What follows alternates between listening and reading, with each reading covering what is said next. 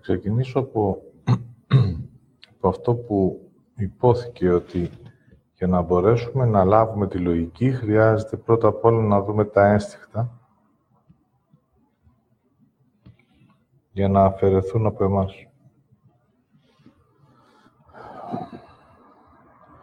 Για να μπορέσω να αφήσω κάτι, χρειάζεται να το ονοματίσω. Δηλαδή το έχω αναγνωρίσει και το έχω δώσει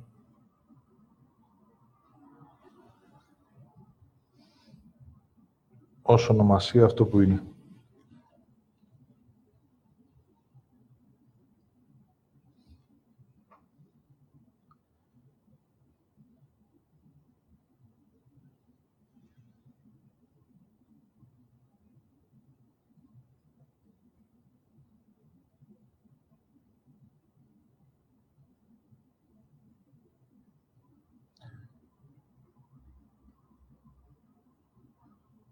Αν δίνεις την ονομασία αυτού το οποίο έχει συμβεί μέσα σου, χρειάζεται να δεις αν την ώρα που το ονοματίζεις έχεις κρίση για εσένα.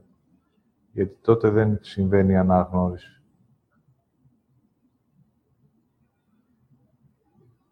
Θα δεις αν έχεις λύπηση για αυτό που λες για τον εαυτό σου. Θα τα λέω για να αρχίζετε να νιώθετε ότι η αναγνώριση αυτού που συμβαίνει μέσα μου χρειάζεται να είναι καθαρή. Είναι σαν να περιγράφεις κάτι θετικό, ενώ εσύ το κρίνεις ως κάτι αρνητικό. Στην ουσία δεν υπάρχει τίποτα από τα δύο. Υπάρχει μια πραγματικότητα.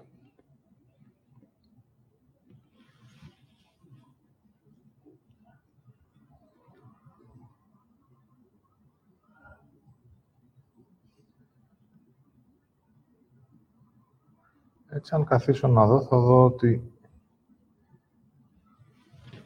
είχα και έχω αντίδραση.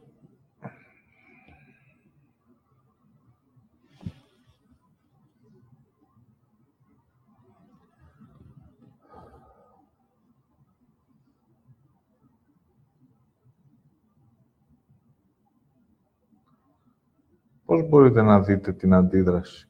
Θα σας την πω τι λέει το ζώο μέσα. Μην τολμήσεις να μου την πεις.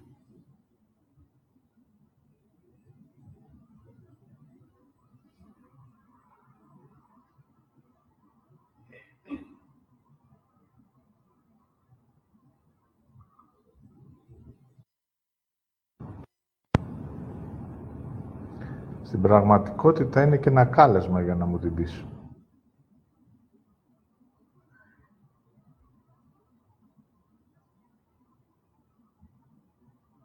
Είναι ένα κάλεσμα να συμβεί μια αφορμή για να μπορέσει να δικαιολογηθεί η έκφραση του ζώου μέσα μου.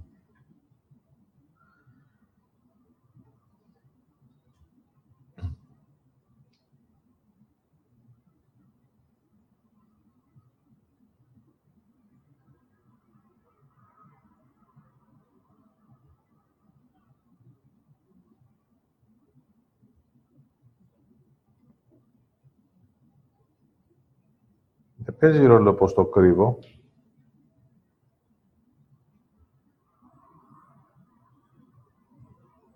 Αν δεν μιλάω, αν παίρνω μια συγκεκριμένη έκφραση, το ζητούμενο είναι να μπορέσει να νιώσεις ότι μέσα σου βγάζει νύχια και τα ακονίζεις.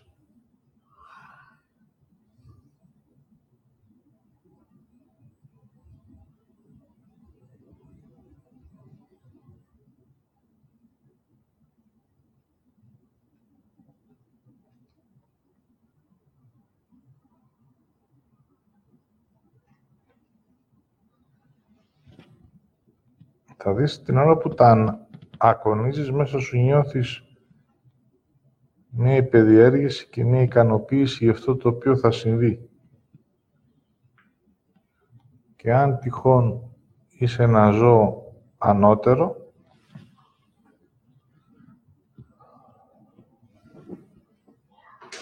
υποθέτεις δηλαδή ότι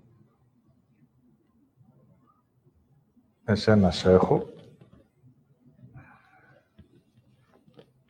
τότε οδηγείς τα πράγματα εκεί που θέλεις.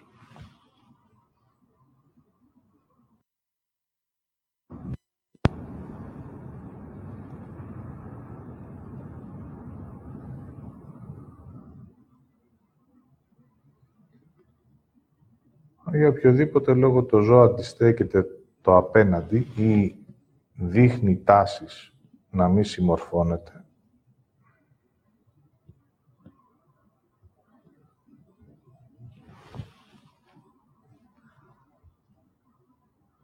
τότε αυτό το κάνει ακόμα πιο προκλητικό, πιο ενδιαφέρον.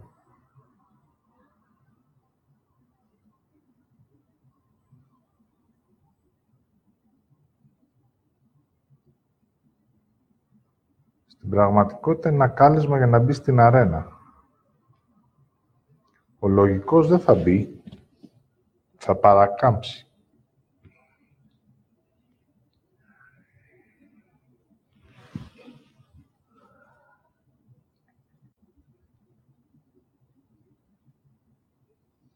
Τότε εγώ θα ψάξω για τον επόμενο.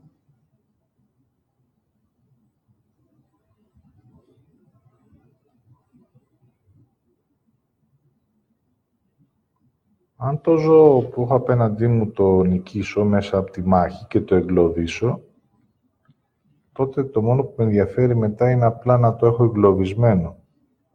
Αλλά θα συνεχίσω να ψάχνω και για κάποιον άλλον για να μπορεί να μου δώσει την ικανοποίηση της μάχης.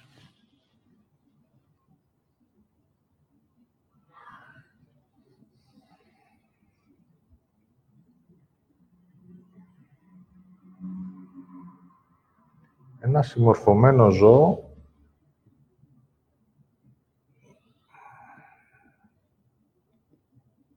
για το δικό μου ζώο δεν έχει μεγάλη αξία, σημασία δηλαδή. Θα το κρατήσω μόνο να με υπηρετεί.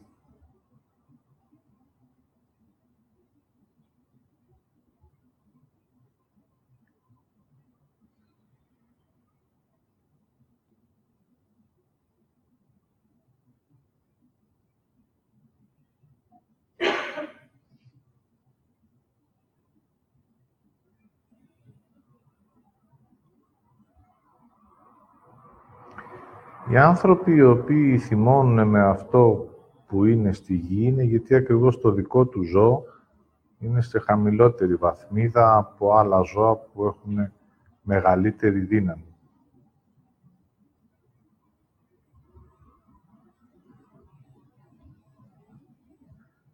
Τότε θα ψάξουν άλλους τρόπους πιο ύπουλους για να μπορούν να αντιπαραβάλουν τη δύναμη με κάτι υπόγειο, ύπουλο. Θα χρησιμοποιήσουν άλλους τρόπους για να νικήσουν το πιο δυνατό ζώο.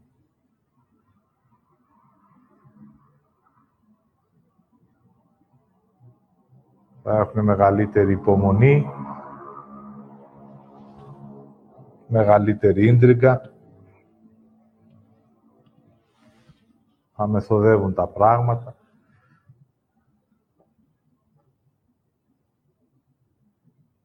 Μέχρι να συμβεί η νίκη.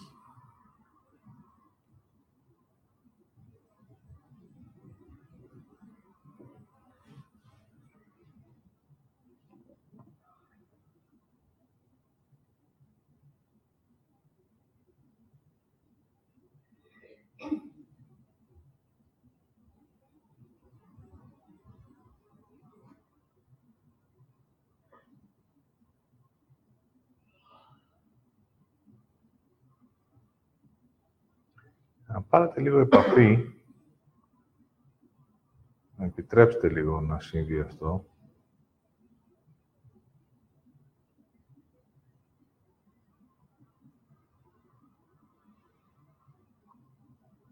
Με το σώμα σας θα δείτε ότι είναι σαν να έχετε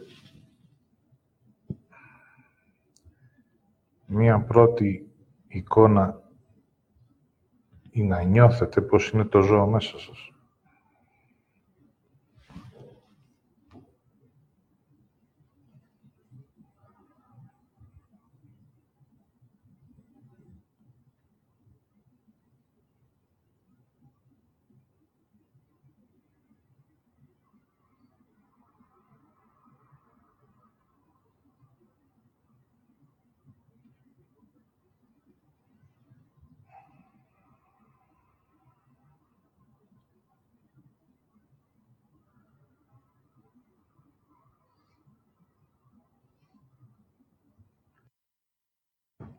άσημο του ανθρώπου.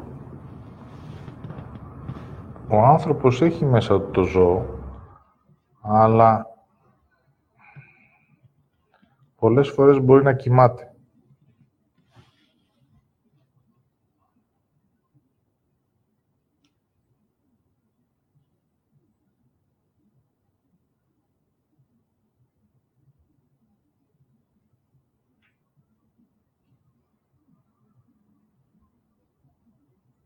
Τα ένστικτα μπορεί να βγαίνουν σε συγκεκριμένες στιγμές και είναι πολύ πιο φανερά σε μία παιδική ηλικία. Μετά μπαίνει το καθώς πρέπει και κρύβονται.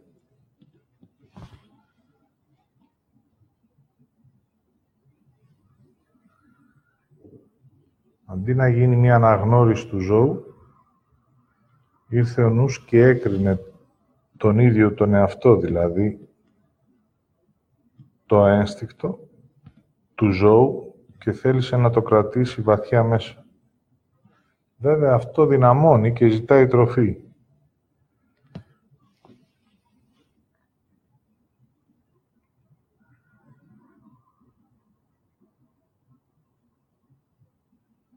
Θα υπήρχαν στιγμές στη ζωή σας που ως παιδιά μπορεί να μπήκατε στο παράλογο και να εκφραστήκατε ως ζώα με άγρια ένστικτα.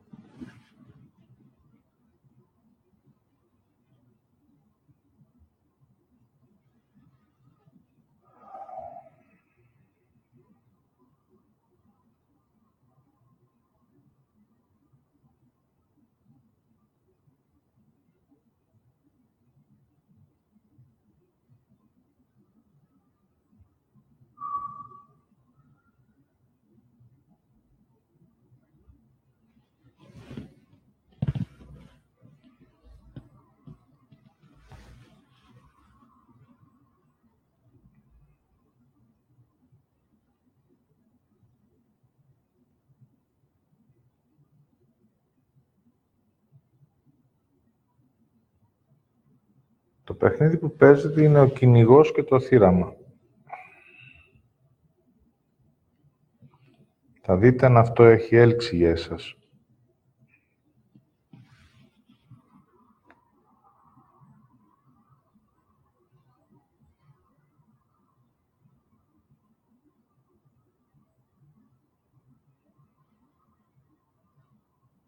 Σε ασυνείδητο επίπεδο μπορεί να βγαίνεις έξω κάθε πρωί για να κυνηγήσεις.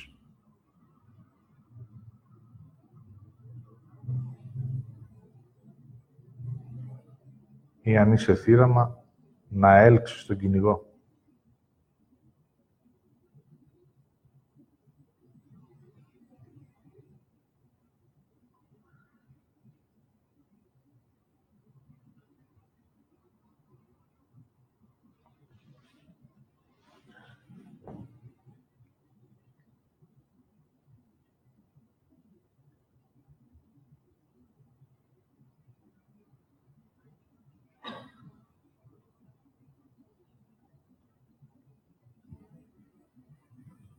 Όλο αυτό το παιχνίδι έχει μία επιδιέργηση. Υπάρχει μία κρυφή ικανοποίηση, οπότε όλη η υπόλοιπη ζωή είναι πώς θα έχω περισσότερα όπλα σε αυτό το παιχνίδι. Στην πραγματικότητα δεν ζω, προετοιμάζομαι.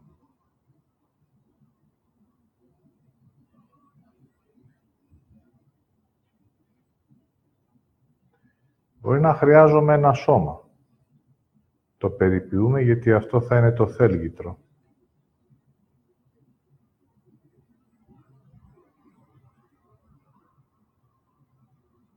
Μπορεί να θέλω να έχω χρήματα για να στείνω την παγίδα.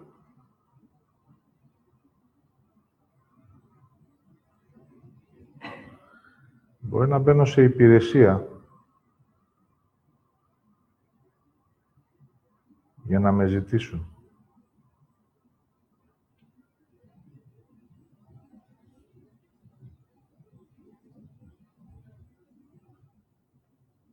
Μπορεί να θέλω να δείχνω ανώτερος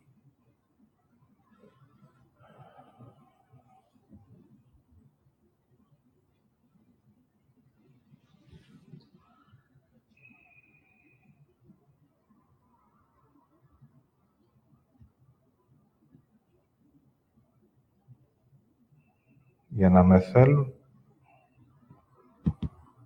ή να διαλέγω τα θύραματα.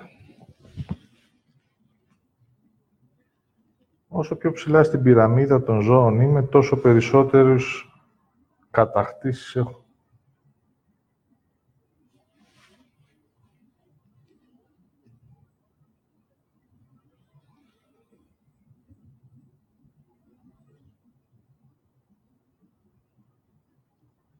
Έτσι θα δείτε ότι η ζωή που ζούσαμε ήταν η προετοιμασία για τον πόλεμο, για τη μάχη.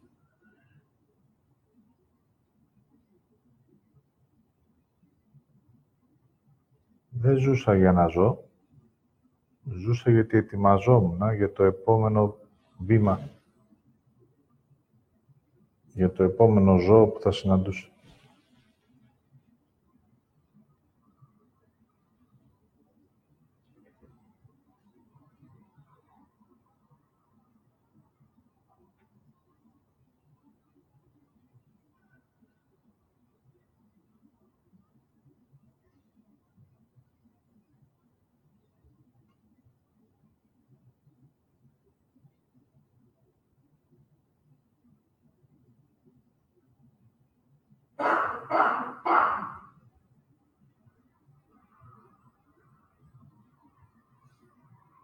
Μέσα σε όλο αυτό που περιγράφω δεν μπορεί να υπάρχει ούτε λογική, ούτε θέλω, ούτε νιώθω, ούτε αισθάνομαι.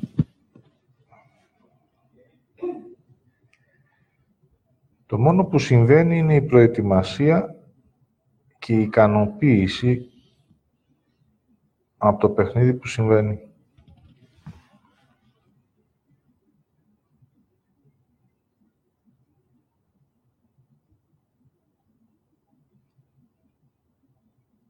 Αν γυρίσετε πίσω θα δείτε ότι δεν ερωτευτήκατε πραγματικά έναν άνθρωπο, αλλά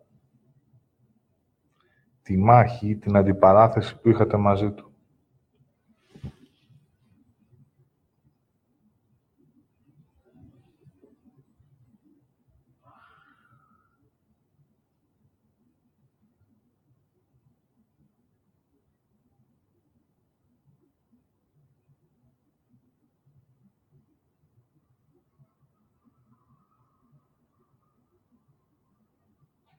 Και έτσι το ερώτημα είναι ποιος θα φάει ποιον.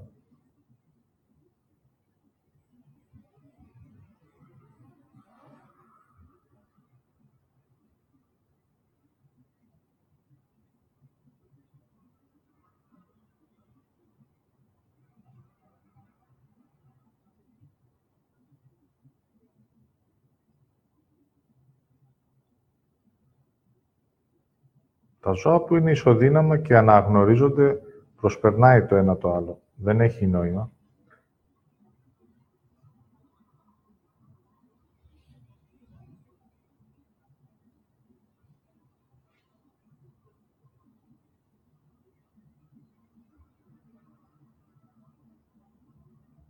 Μια τίγρης δεν τρώει μια τίγρη.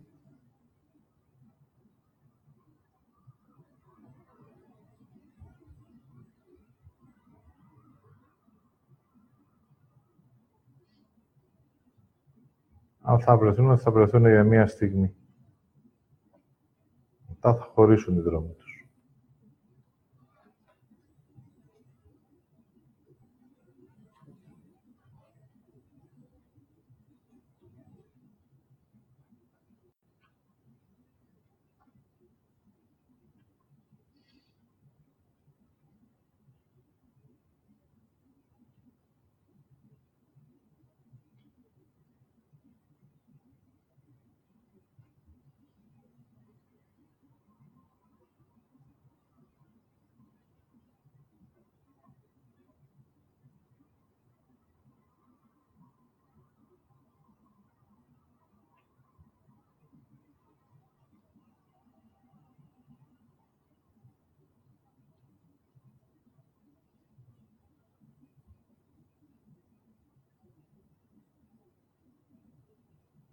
Δείτε τη ζωή γύρω σας για να δείτε ότι έχει τη λογική των ζώων.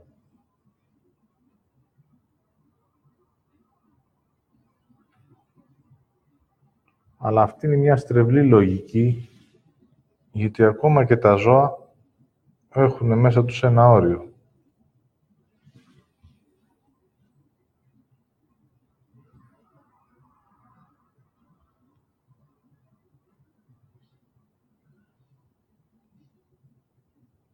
Όταν το ζώο έχει καταλάβει τον άνθρωπο, όριο δεν υπάρχει.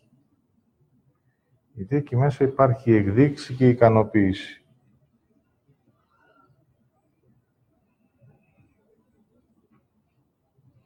Επειδή είμαι άνθρωπος που έχω ζώο, αυτό είναι ατέρμονο, ατελείωτο.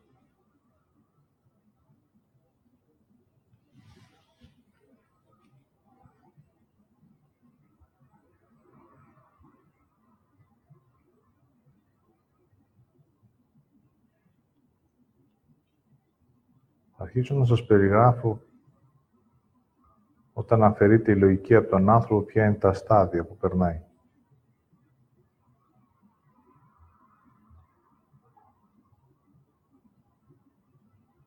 Το ζητούμενο είναι να μπορέσω να δω το παράλογο. Η λογική συμβαίνει.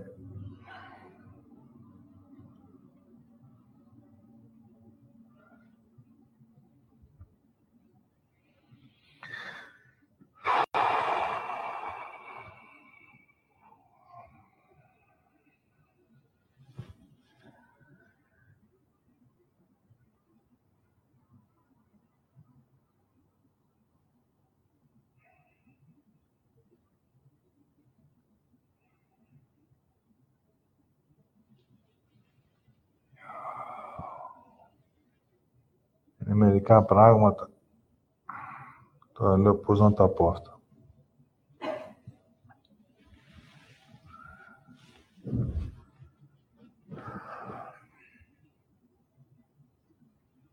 Άλλο χρόνο.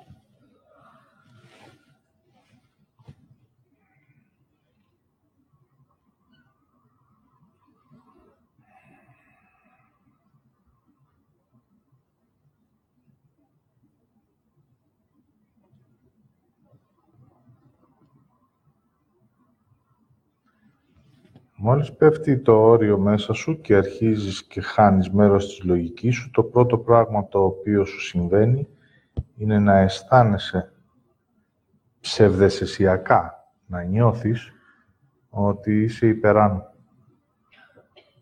Ξαφνικά νιώθεις σαν μέσα σου να έχεις ψηλώσει. Στην πραγματικότητα αρχίζεις και χάνεις επαφή με τη γείωση.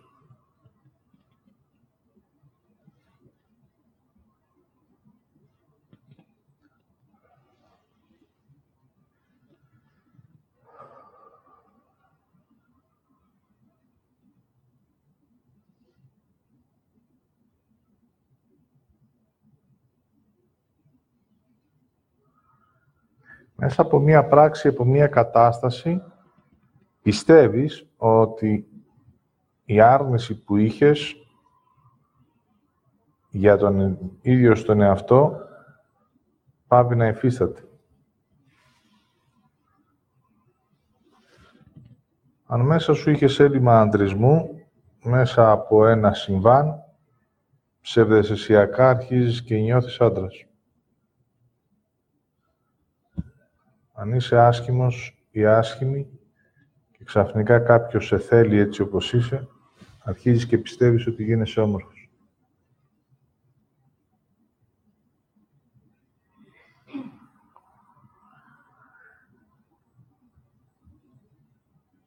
Όλες οι αρνήσεις που είχες μέσα σου για αυτό που είσαι,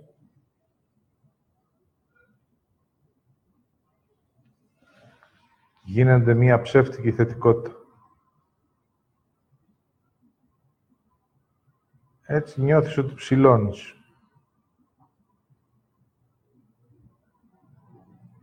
Αρχίζει τα ενία και τα παίρνει το ζώο μέσα σου. Είμαι υπεράνω.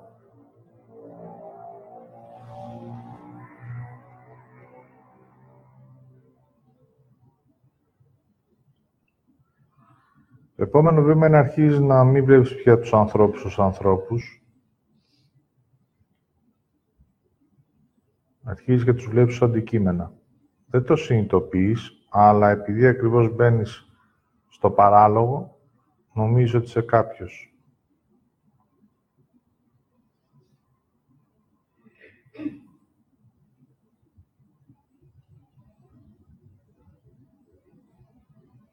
Δεν καταλαβαίνεις ότι χάνεις μέρος της λογικής σου και ξεριζώνεσαι από τον ίδιο στον εαυτό.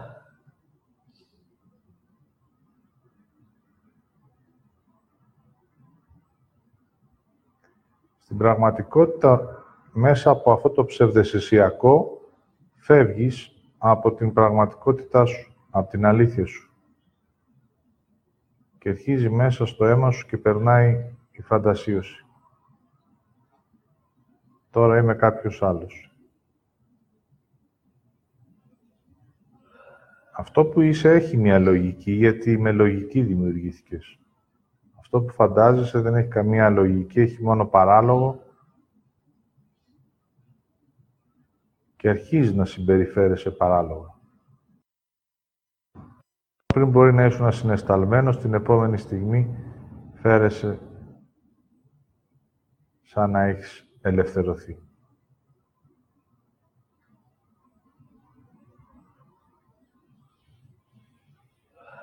Ενώ πριν ήσουν μαζεμένος, ξαφνικά κινείσαι, περπατάς, σαν να είσαι πάνω από τους ανθρώπους. Αυτό το ψευδαισθησιακό, οι άνθρωποι το έχουν ονομάσει έρωτα. Στην πραγματικότητα είναι μια φαντασίωση. Συμβαίνει ως πραγματικότητα αυτό που πάντοτε ήθελα να μην είμαι. Να είμαι κάποιος άλλος.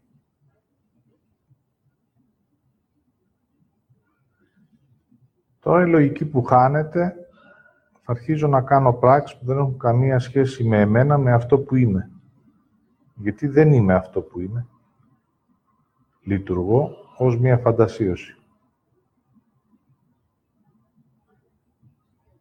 Αυτό που θα αγόραζες για εσένα μέσα από τη λογική σου τώρα δεν έχει καμία αξία.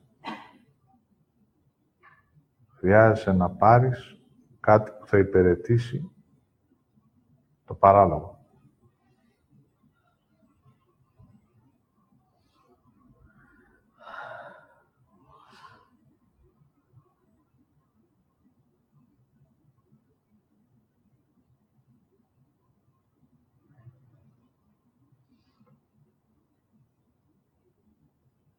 Απ' την άλλη, μπορεί να κάνεις ακριβώς το ίδιο πράγμα μέσα από το φόβο, δηλαδή να μικρύνεις και να επιτρέψεις ένα άλλο ζώο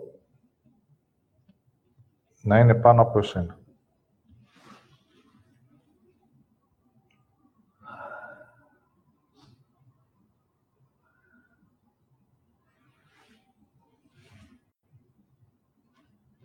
Θα βάλεις εκείνο το ζώο ως αρχηγό και εσύ θα είσαι ένα ζώο που θα ακολουθεί.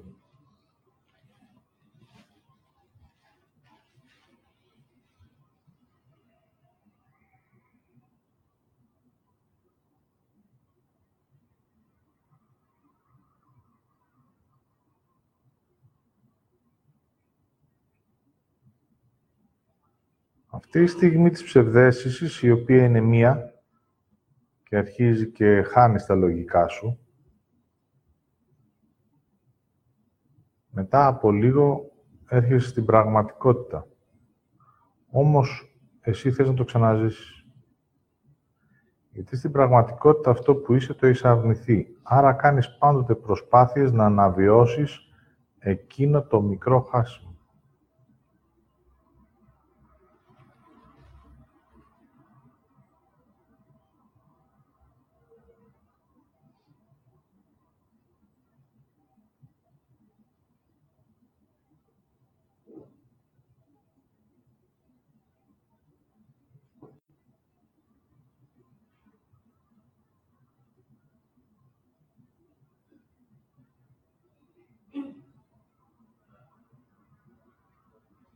Τώρα η σχέση αρχίζει και γίνεται πόλεμος μεταξύ δύο ζώων.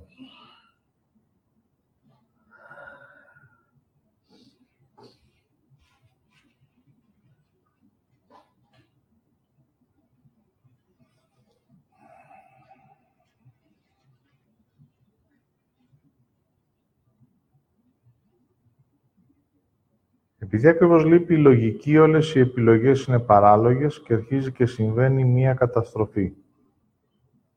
Καταστροφή δεν συμβαίνει με μιας. Γίνεται βήμα-βήμα, πόντο-πόντο, για να μην μπορείς να τη νιώσεις. Στην πραγματικότητα είναι σαν να βυθίζεσαι. Μέρα με την ημέρα, προσπαθώντας εσύ να κρατήσεις μία φαντασίωση ζωντανή. Επειδή η φαντασίωση για να μπορέσει να μείνει ζωντανή χρειάζεται ενέργεια, εσύ θα αφήνεις τη λογική σου, θα αφήνεις το θέλος σου και θα αρχίζει να σου παίρνει όλη την ουσία που ήταν για άλλο δρόμο για να στηρίξεις το φάντασμα.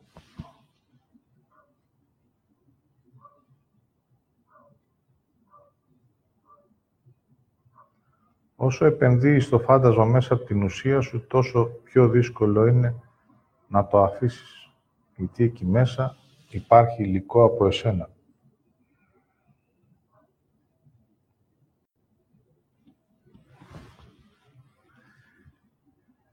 Έχεις κάνει μία επένδυση.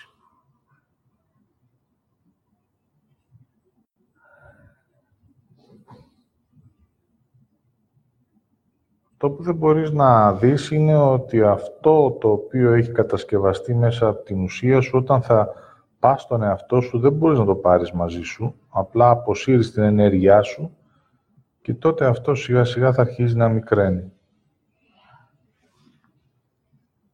Έτσι, όταν την ουσία την έπαιρνε ο νους, συνέβαιναν τα παράλογα πράγματα, οι παράλογες επιλογές, δεν υπήρχαν μέσα θέλω, δεν υπήρχε λογική.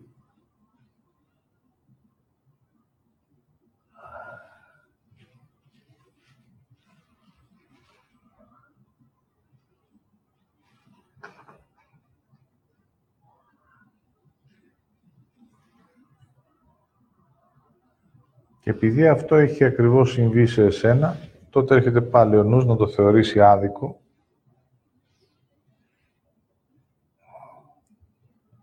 να το θεωρήσει ως μία προδοσία και θα σου ανοίξει ένα δεύτερο δρόμο να πάρεις πίσω ό,τι έχεις δώσει. Αυτό δεν πρόκειται ποτέ να συμβεί.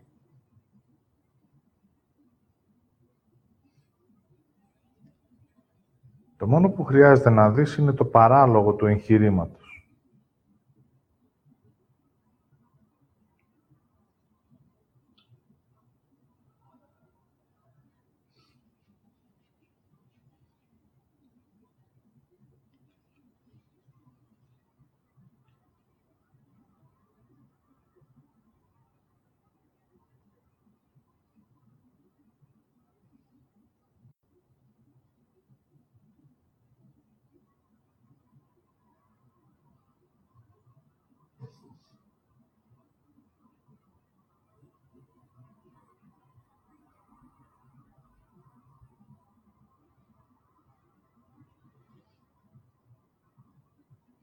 Όσο περισσότερο δίνω χώρο στα ένστικτα,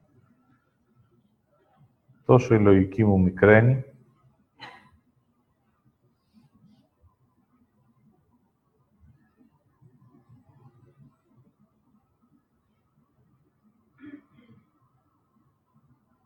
και τόσο κάνω λιγότερα πράγματα για εμένα, ως αλήθεια.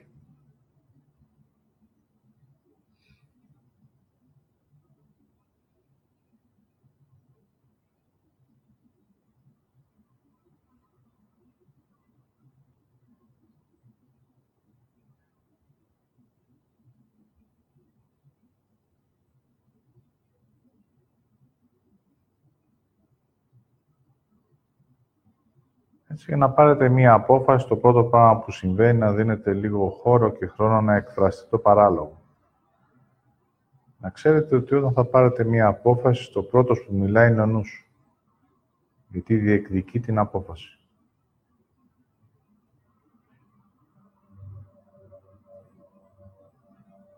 Θα μιλάει ακατάπαυστα με επιχειρήματα και υποθέσεις, με πολλά αν, για να μπορέσει να οδηγηθεί στην απόφαση που εκείνος θέλει.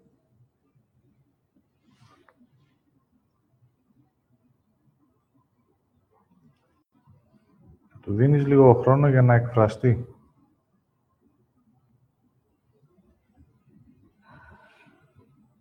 Θα το καταλαβαίνεις γιατί θα σου μιλάει επαναλαμβανόμενα. θα λέει ακριβώς το ίδιο πράγμα πολλές φορές. Θα έχει μέσα βία, παρότρινση, σπρώξιμο. Θα έχει μέσα φόβο, το φόβο της καθυστέρησης, το να μην χάσεις. Θα τον ακούτε και θα τον αφήσετε να εκφράζεται.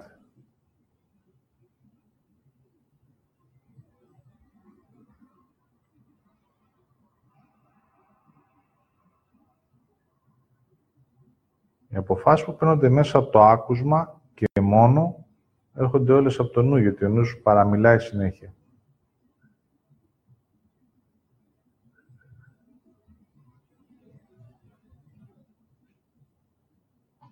Έτσι γυρίστε πίσω να δείτε στη ζωή σας ότι όσες αποφάσεις πήρατε που δεν ήταν για εσάς ή όσες επιλογές κάνατε που δεν ήταν για εσάς, το κάνατε γιατί υποθέσατε ένα μέλλον χωρίς να νιώσετε και να αισθανθείτε αυτόν που είχατε απέναντί σας.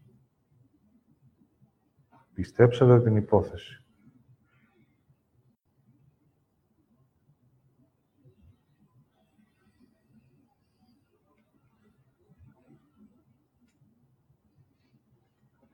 Μέσα από το νου σας κτίσατε ένα υποτιθέμενο μέλλον που εσείς θα θέλατε να ζήσετε.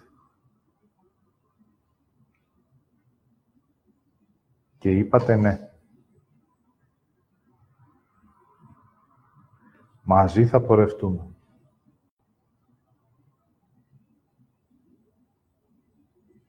Βέβαια όλα αυτά επειδή έχουν υπόθεση και είναι μόνο αν, επειδή έρχονται από το νου ποτέ δεν συμβαίνουν. Έτσι ξεκινάει η μάχη και ξυπνάει το ζώο μέσα μου.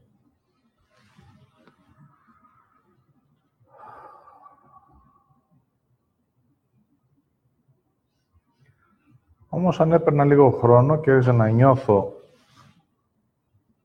αυτόν που έχω απέναντί μου, την κατάσταση, τη συνθήκη, άφηνα λίγο να αισθάνομαι.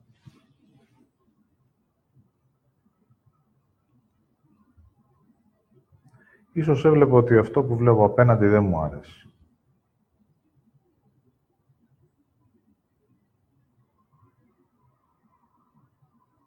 Ίσως έβλεπα ότι δεν μου κάνει, δηλαδή δεν το θέλω.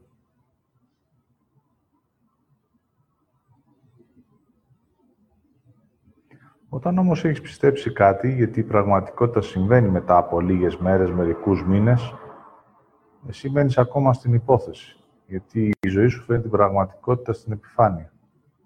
Δεν θες να μπεις στη λογική, σε αυτό που συμβαίνει, συνεχίζεις και τιμάς το παράλογο.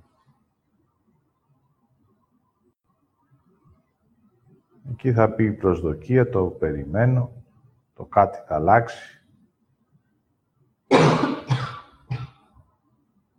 Και το παράλογο συνεχίζει να επιβιώνει.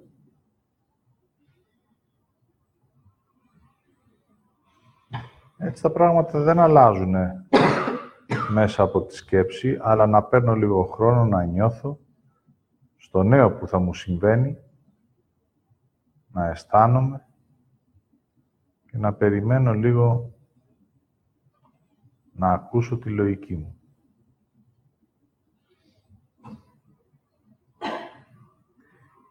Η λογική για το δικό μου ζώο μέσα μου δεν έχει πολύ μεγάλη αξία. Ξέρετε γιατί? Γιατί η λογική δεν έχει μέσα ένταση. Δεν έχει βία, δεν έχει αδρεναλίνη, δεν έχει απόδειξη. Έχει μια απλότητα και μια ηρεμία που δεν μου κάνει τίποτα.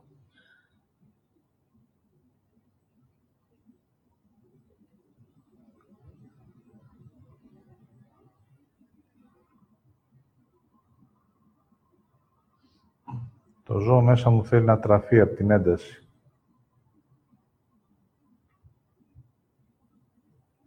Δεν έχει ενδιαφέρον η ζωή. Αν τα πράγματα κινούνται ομαλά.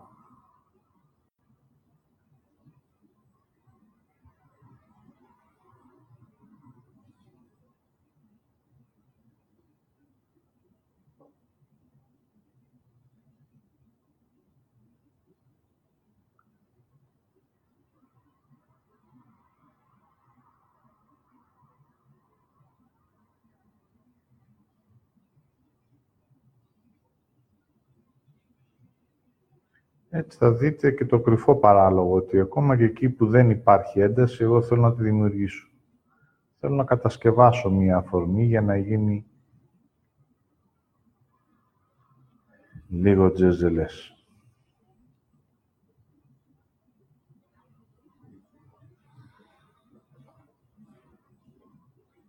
Τώρα όλα αυτά χρειάζεται εγώ να τα αφήσω για να μπορέσω να λάβω λογική.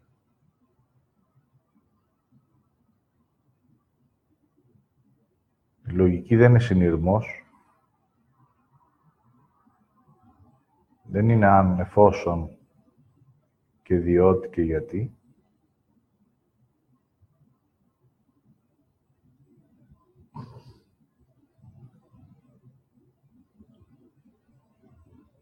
Είναι κάτι αβίαστο.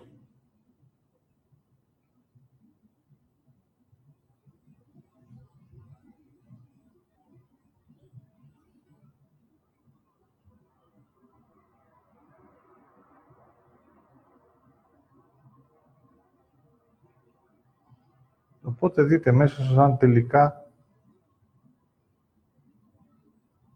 θέλουμε τη λογική.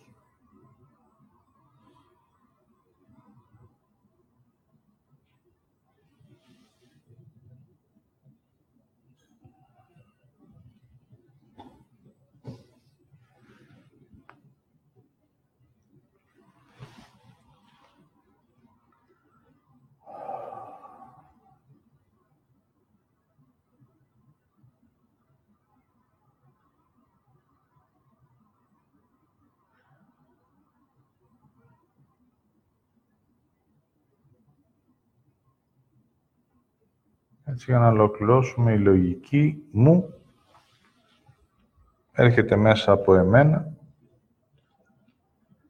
Αν θέλω εμένα, θα εκφραστεί και η λογική μου. Αν με θέλω όπως είμαι, ως άνθρωπος, ως δημιούργημα,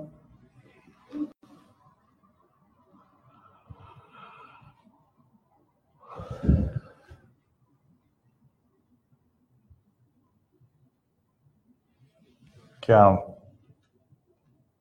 αναγνωρίζω και θέλω να αφήσω το ζώο μέσα μου.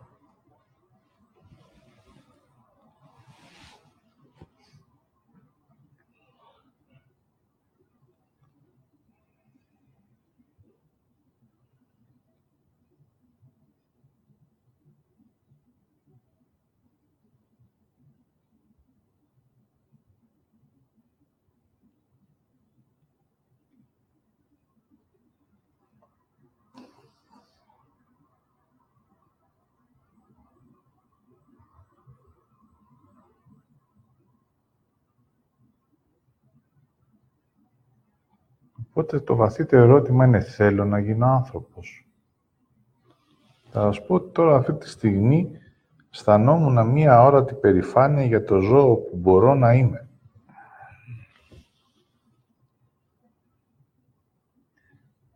Αιμοβόρος, αιμοδιψής, χωρίς όριο, καταστροφικός.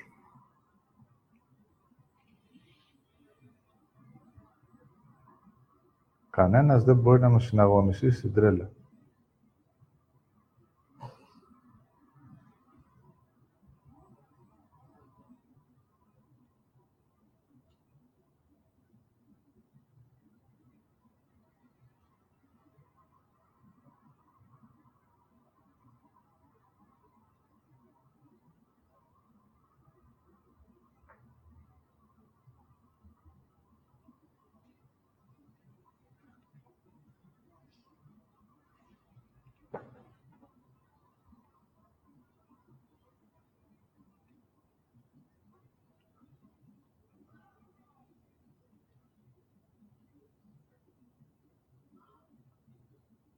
Οπότε πρώτα θα αναγνωρίσουμε τα ένστικτα, το ζώο, την ικανοποίηση, την εκδίκηση,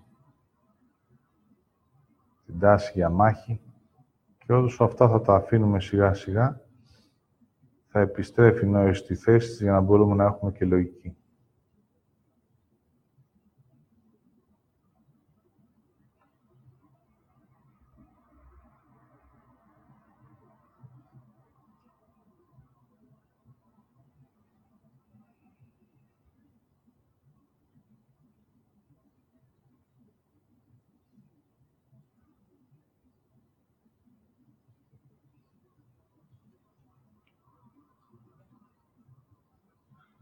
Έτσι εγώ, Δαυίδ,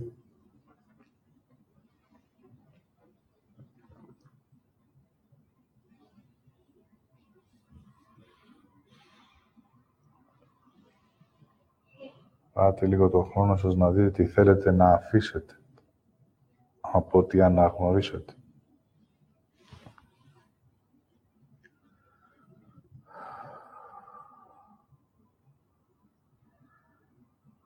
Θα σας πω πρώτα για μένα.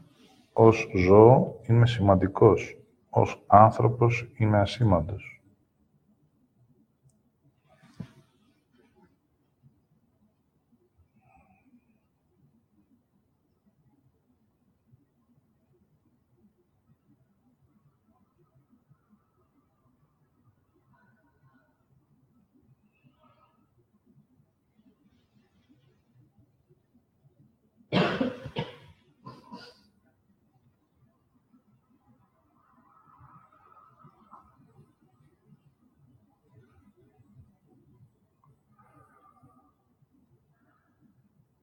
Λόγω τη στιγμή, η λογική στον άνθρωπο, το ένστικτο στο ζώο, στο όνομα του Θεού, στο όνομα του Κυρίου Ιησού, στο όνομα μου Δαυίδ, του Υιού του επί της γης, στο όνομα της Χριστίνας της κόρης του, στο όνομα του Ιάσονα και του Αγίου Πνεύματος, και όλα αυτά επιστρέφουν με αναγνώριση στο Δημιουργό. Πατέρας, Μητέρα Παναγία, Κύριος Ιησούς, εγώ Δαυίδ, ο άνθρωπος, η Χριστίνα, ο Ιάσονας και το Άγιο Πνεύμα, οι ψυχές με έργο και ζωή στη γη. Αμήν.